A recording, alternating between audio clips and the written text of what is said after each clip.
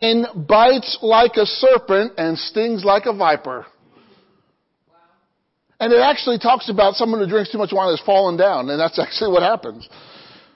I've seen it long time ago. All right?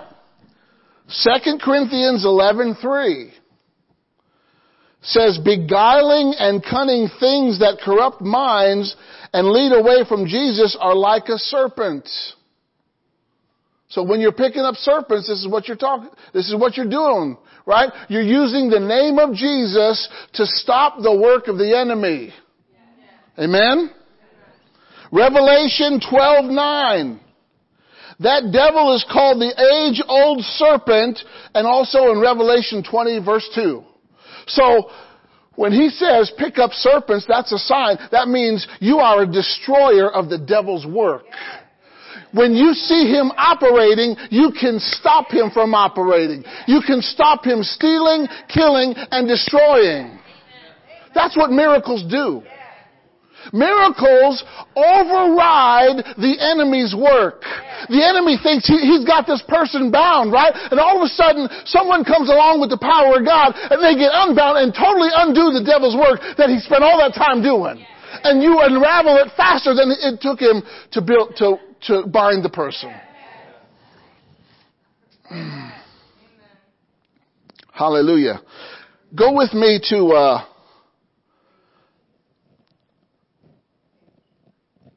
Go to Psalm 110 and verse 1.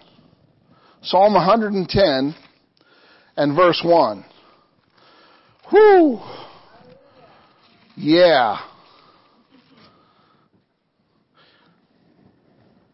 Psalm 110 and verse 1. The Lord said to my Lord, sit at my right hand until I make your enemies what? Your footstool. Miracles make the enemy your footstool. I'm going to say that again. Miracles make the enemy your footstool. He is under our feet. Amen? We can tread on serpents. Well, what are you treading? You're using your footprint. So, when the devil works in a person's life, he works to bind them, he works to hinder them, he works to steal their time, their energy, their resources, right? But then God puts some power in some people to undo, to unravel, and to demolish the work that he did. To totally undo. To totally untie, to totally set free the work that the devil did. You want to frustrate the devil? Do a miracle. Amen? Glory to God. So, Jesus, and then he said, let's go back to Mark, because we didn't finish that. Go back to Mark for just a second. Okay? Mark 16. Right? Verse 18. You shall take up serpents. If you see a serpent working, which is the devil, you can grab that serpent by the neck or by the tail and whip its little behind. Right? Come on. We have the power to whoop the devil's behind. He's already been whooped. Jesus whooped him for us. Jesus made a show of him openly. Jesus totally conquered him. But we have to enforce his defeat. Alright? Verse 18, Mark 16, verse 18, you shall take up serpents, right? If you drink any deadly thing, it shall not harm you. It didn't say go out and drink it. It said if you do. Right? That's if someone tries to poison you or you drink some water that's bad. Amen? I remember one time I thought what was water on my sister's sink. She had an apartment that was attached to the house. It used to be my mom's beauty shop. And I thought it was water, but it was Dawn dish soap. It was like clear dish soap. Well, I drank that. That wasn't too good. Let me tell you. I did some things in Technicolor. All right? And they shall lay hands on the sick. Who's the they? Everybody hold up your hands.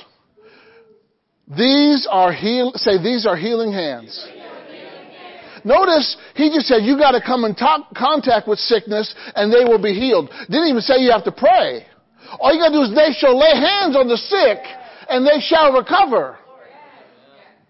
Oh, someone walks into work. Oh, I had a hard night. I'm having a hard time recovering. Let me help you recover quickly. Here, just come here. Let me help you recover quickly. Amen? Let me speed up the process. All right? Verse 19. So then, after the Lord had spoken unto them, he gave them the word. Listen, once God gives you the word, you got the power to do what he said. Once God gives you the word, you got the power to do what he said. All right? He was received up into heaven and sat down at the right hand of God. He sat down, but he didn't quit working.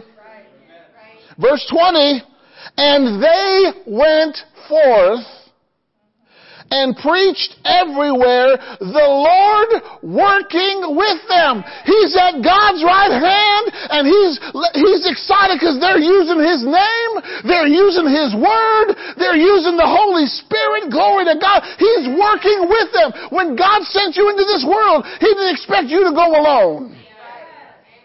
Say, God's working with me. Confirming the word. Everything is tied to the word. Well, if you're not preaching the word, there's nothing for God to confirm. If you're not practicing the word, there's nothing for God to do. He doesn't confirm things that go opposite his word. Okay?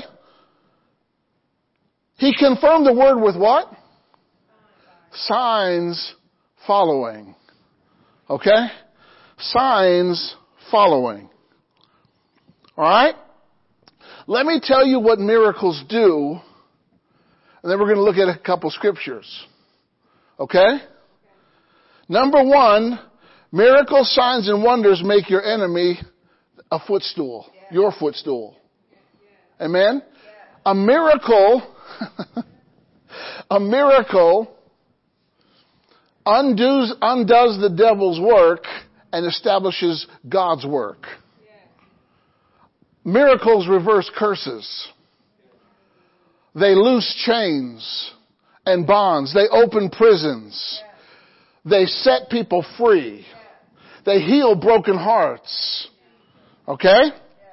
Number two, miracles define laws of nature. There are healing miracles. There are provision miracles. There are deliverance miracles. I mean, God used miracles to bring his people out of Egypt. Miracle after miracle after miracle. 10 plagues. Right? He demonstrated his power and his glory. Every one of those plagues was a god that Egypt worshipped. How'd you like to worship a god that just gets overturned and crushed? You know? It's like when they brought the ark of God to the Philistines, right? And the Philistines put it in their